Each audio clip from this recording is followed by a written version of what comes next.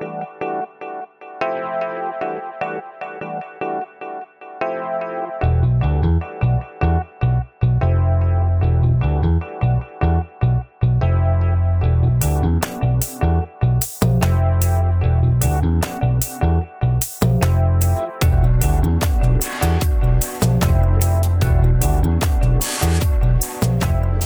back to another edition of the Vine Conversations podcast. Today, it is going to be sort of a conversation, but only me talking. But I am hearing and receiving some questions. So in that sense, I'm going to do my best to answer some questions that have to do with the sermon that was preached this past Sunday. And this past Sunday, I preached a message on 1 John 5:1, which has the phrase, being born of God, have been born of God. And I wanted to answer the question, what does it mean to be born of God? Jesus says that those who have been given the right to become children of God have been born of God. That's John, the Gospel of John, chapter 1, verse 13. In addition, Jesus talks to Nicodemus in the Gospel of John, chapter 3, about being born again. Same idea as being born of God. And this leads us to the doctrine of election, or somewhat synonymous, the doctrine of predestination. And this is something that the Bible clearly teaches. For many of us, it raises some philosophical issues that are hard to make sense of. But from the outset, I want to affirm that we need to seek to understand the Bible on its own terms, even if the philosophical objections don't seem necessarily satisfactory.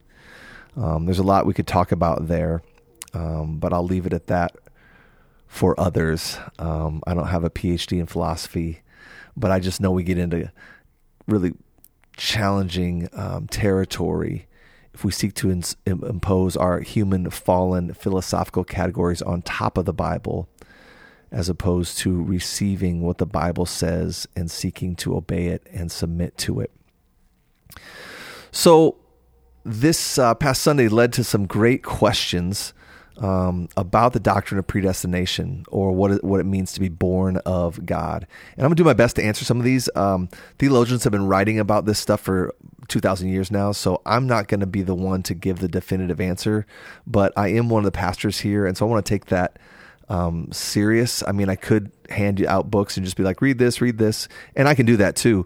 But I would love to, as a shepherd here, as a pastor here, love for you to hear these in my own voice, because I care about the people at the Vine Church and want to do my best to address the questions as they come up. And if we need to lean on other resources, we always have to lean on other resources. Nothing I'm going to say here today is my own thought.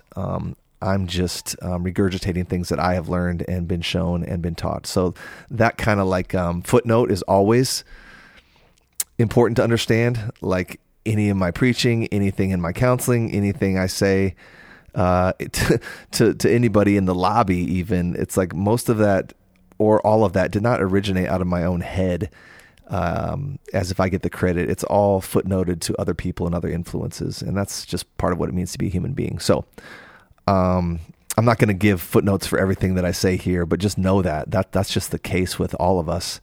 And if we want to go deeper, if any of you want to go deeper on where I've been influenced and how I read the Bible the way I do and why, I'd love to talk to you more about that. All right. First question. Good question. Are feeling your need for God and God electing you two sides of the same coin, or are they separate events? So I think what this person is saying is someone becomes aware of this need for Jesus, this need for a resolution to the cosmic tension of a holy God and my sin. If there is an awareness of a need for God,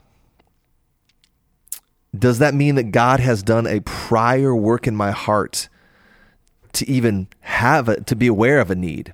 And in some sense, I would say yes, or maybe, or no. Depends on what happens next. So you could feel a need for God when the plane is going down, like the cliche, there's no atheists during a plane crash. I'm not sure if that's a cliche, but that is something that I find myself saying. What's the phrase? I think that's the phrase. Anyway, you guys get the idea. There's no atheists when the plane is going down. So you could feel your need for God in that moment, and then all of a sudden the engines of the plane come back on and everything's fine. The plane lands and you're like, oh, peace out. Like, I don't need God. Like, oh, that was just a psychological blip on the map in light of the horrendous circumstances I found myself in.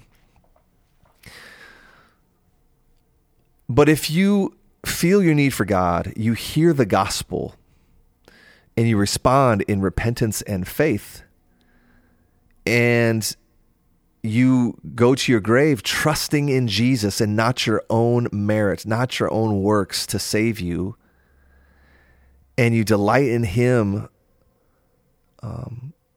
beyond your own self. Like you don't ultimately worship other things, you worship God, and you want to turn from sin and turn toward Jesus. Cast yourself on His mercy as a response to this need. Then what that shows is God has done a work in your heart to awaken you to see that Jesus is desirable, that Jesus is worth it.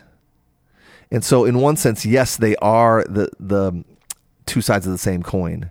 Another way to say it is, if you hear the gospel preached, and back in the day, this was way more common, was to have altar calls. And if you hear the gospel and the altar call is come down forward and we're going to ask you to kneel and pray as a symbol of saving faith, of trusting Christ for the forgiveness of your sins, what I believe the Bible teaches is that you got saved, like God regenerated your heart before your behind left the chair to get up and walk down. Before you got out of your seat, God had regenerated your heart so that you could even hear, so that the hardness of your heart was overcome, so that the deafness of your ears was replaced with hearing. And so that's another way to look at it. So yeah, I think that's what I'll say about that question. Next question. If we are predestined, when evangelizing, are we lying sometimes if we say you can be saved, since if they are not part of the elect, they can't be? This goes back to what I talked about in my sermon, just about what's the point of evangelism. And there's certain information that God has, and only God has, that He doesn't give to us, nor will He ever give to us. And that is His secret will, that we're going to talk about in a second, the difference between His revealed will and His secret will. Hold on to that thought. But His secret will, meaning the things that He ordains that will come to pass, He doesn't give that information to us. And so it's not our responsibility, nor will it ever be our responsibility, to know who is going to be saved and who's not upon hearing the preaching of the gospel. So we know in Romans 10 that faith comes by hearing. There's more than that to be said to explain theologically. The Bible teaches us more about how someone comes to faith by hearing the word of the gospel preached, but it's never less than that.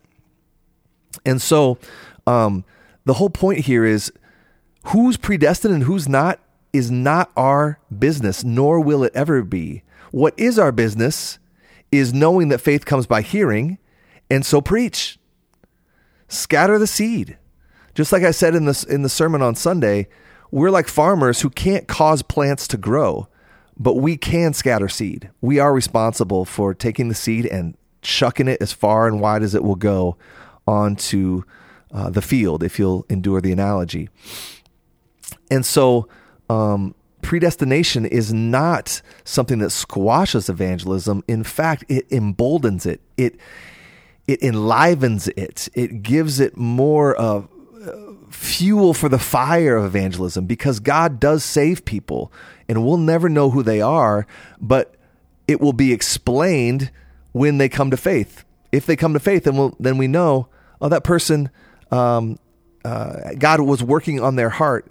God granted them repentance. See 2 Timothy 2:24 and 25. God granted them repentance. See the book of Acts and the story of Lydia, where it says God opened her heart to believe. Lots of other examples. But we'll never know. And those people may prove that they were not elect by God if they do not persevere. And the Bible talks a lot about that as well, the category of perseverance. And it will be proven ultimately who is elect through, did they continue to believe? And so that might raise some other questions in your mind. But we could do a Bible study sometime on what the Bible says about perseverance, and how that relates to predestination, if anybody's interested in that. Next question. How do we interpret verses such as 1 Timothy 2:3-4, where he says, God desires all people to come to know him? If that is his desire and he is doing the predestination, why are not all saved? That's a great question. 2 Peter 3:9 says something very similar. I'm turning to 1 Timothy right now, and because I want to read it for us. 1 Timothy 2:3-4. This is good, and it is pleasing in the sight of God our Savior. So the context here is Paul is writing to Timothy about what should go on in the gathered church. And he kind of makes this comment kind of like offhand comment that doesn't, it's kind of seems like something that Paul writes in this letter kind of offhand. But he does that a lot, and it's great. So he says this, 1 Timothy 2:3-4. This is good, and it is pleasing in the sight of God our Savior, who desires all people to be saved and to come to the knowledge of the truth. So if God desires all to be saved, and we know from the rest of the Bible that not all are not saved, is it possible to say, is it scripturally warranted to say that God doesn't get some things that he desires? Well, in one sense, yes. And this is where theologians have talked about what I just said before, the revealed will of God and the secret will of God. So in one sense, you could talk about, another way to frame it would be the moral will of God, like the things that God has made very, very clear to us. Like, I don't want you to murder each other. That's the moral will of God. I want you to be forgiving of one another. That's the moral will of God. I want you to be generous. That's the moral will of God. See 1 Timothy chapter 6. The secret will of God, or another way of saying it is the providential will of God, is those things that God ordains that will come to pass, that he does not share with those that are his creation. So that we could give a ton of examples. I think Joseph is a classic example. In the story of Joseph, we see that God's revealed will was one thing. Hey, don't lie about your brother and beat him up really bad and throw him in a pit. Like, that was them going against God's revealed will, right? Very, very clear. But God's secret will was that in the disobedience of Joseph's brothers, there was this greater thing that happened. And that's what Joseph refers to at the end of his life.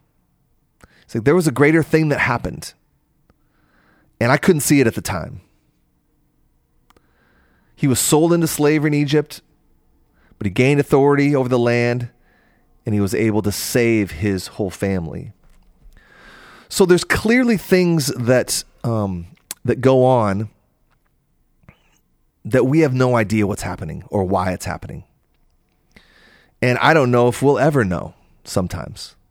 Sometimes we can make sense of it as our life continues on, but sometimes we won't. But we always have the moral will of God, the revealed will of God. So in that sense, given those categories, here's the question. Are there things that God desires that he doesn't get?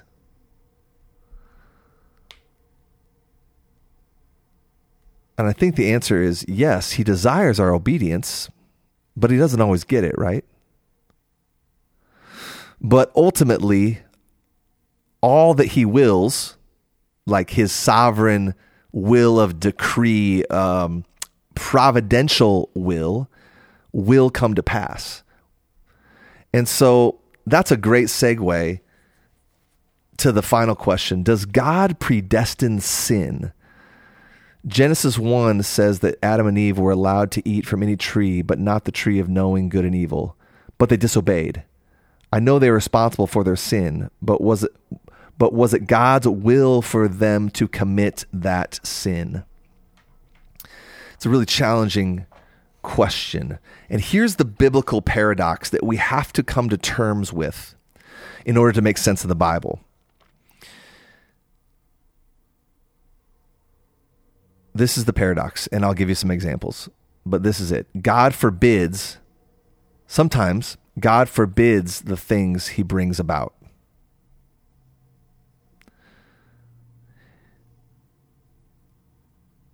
So,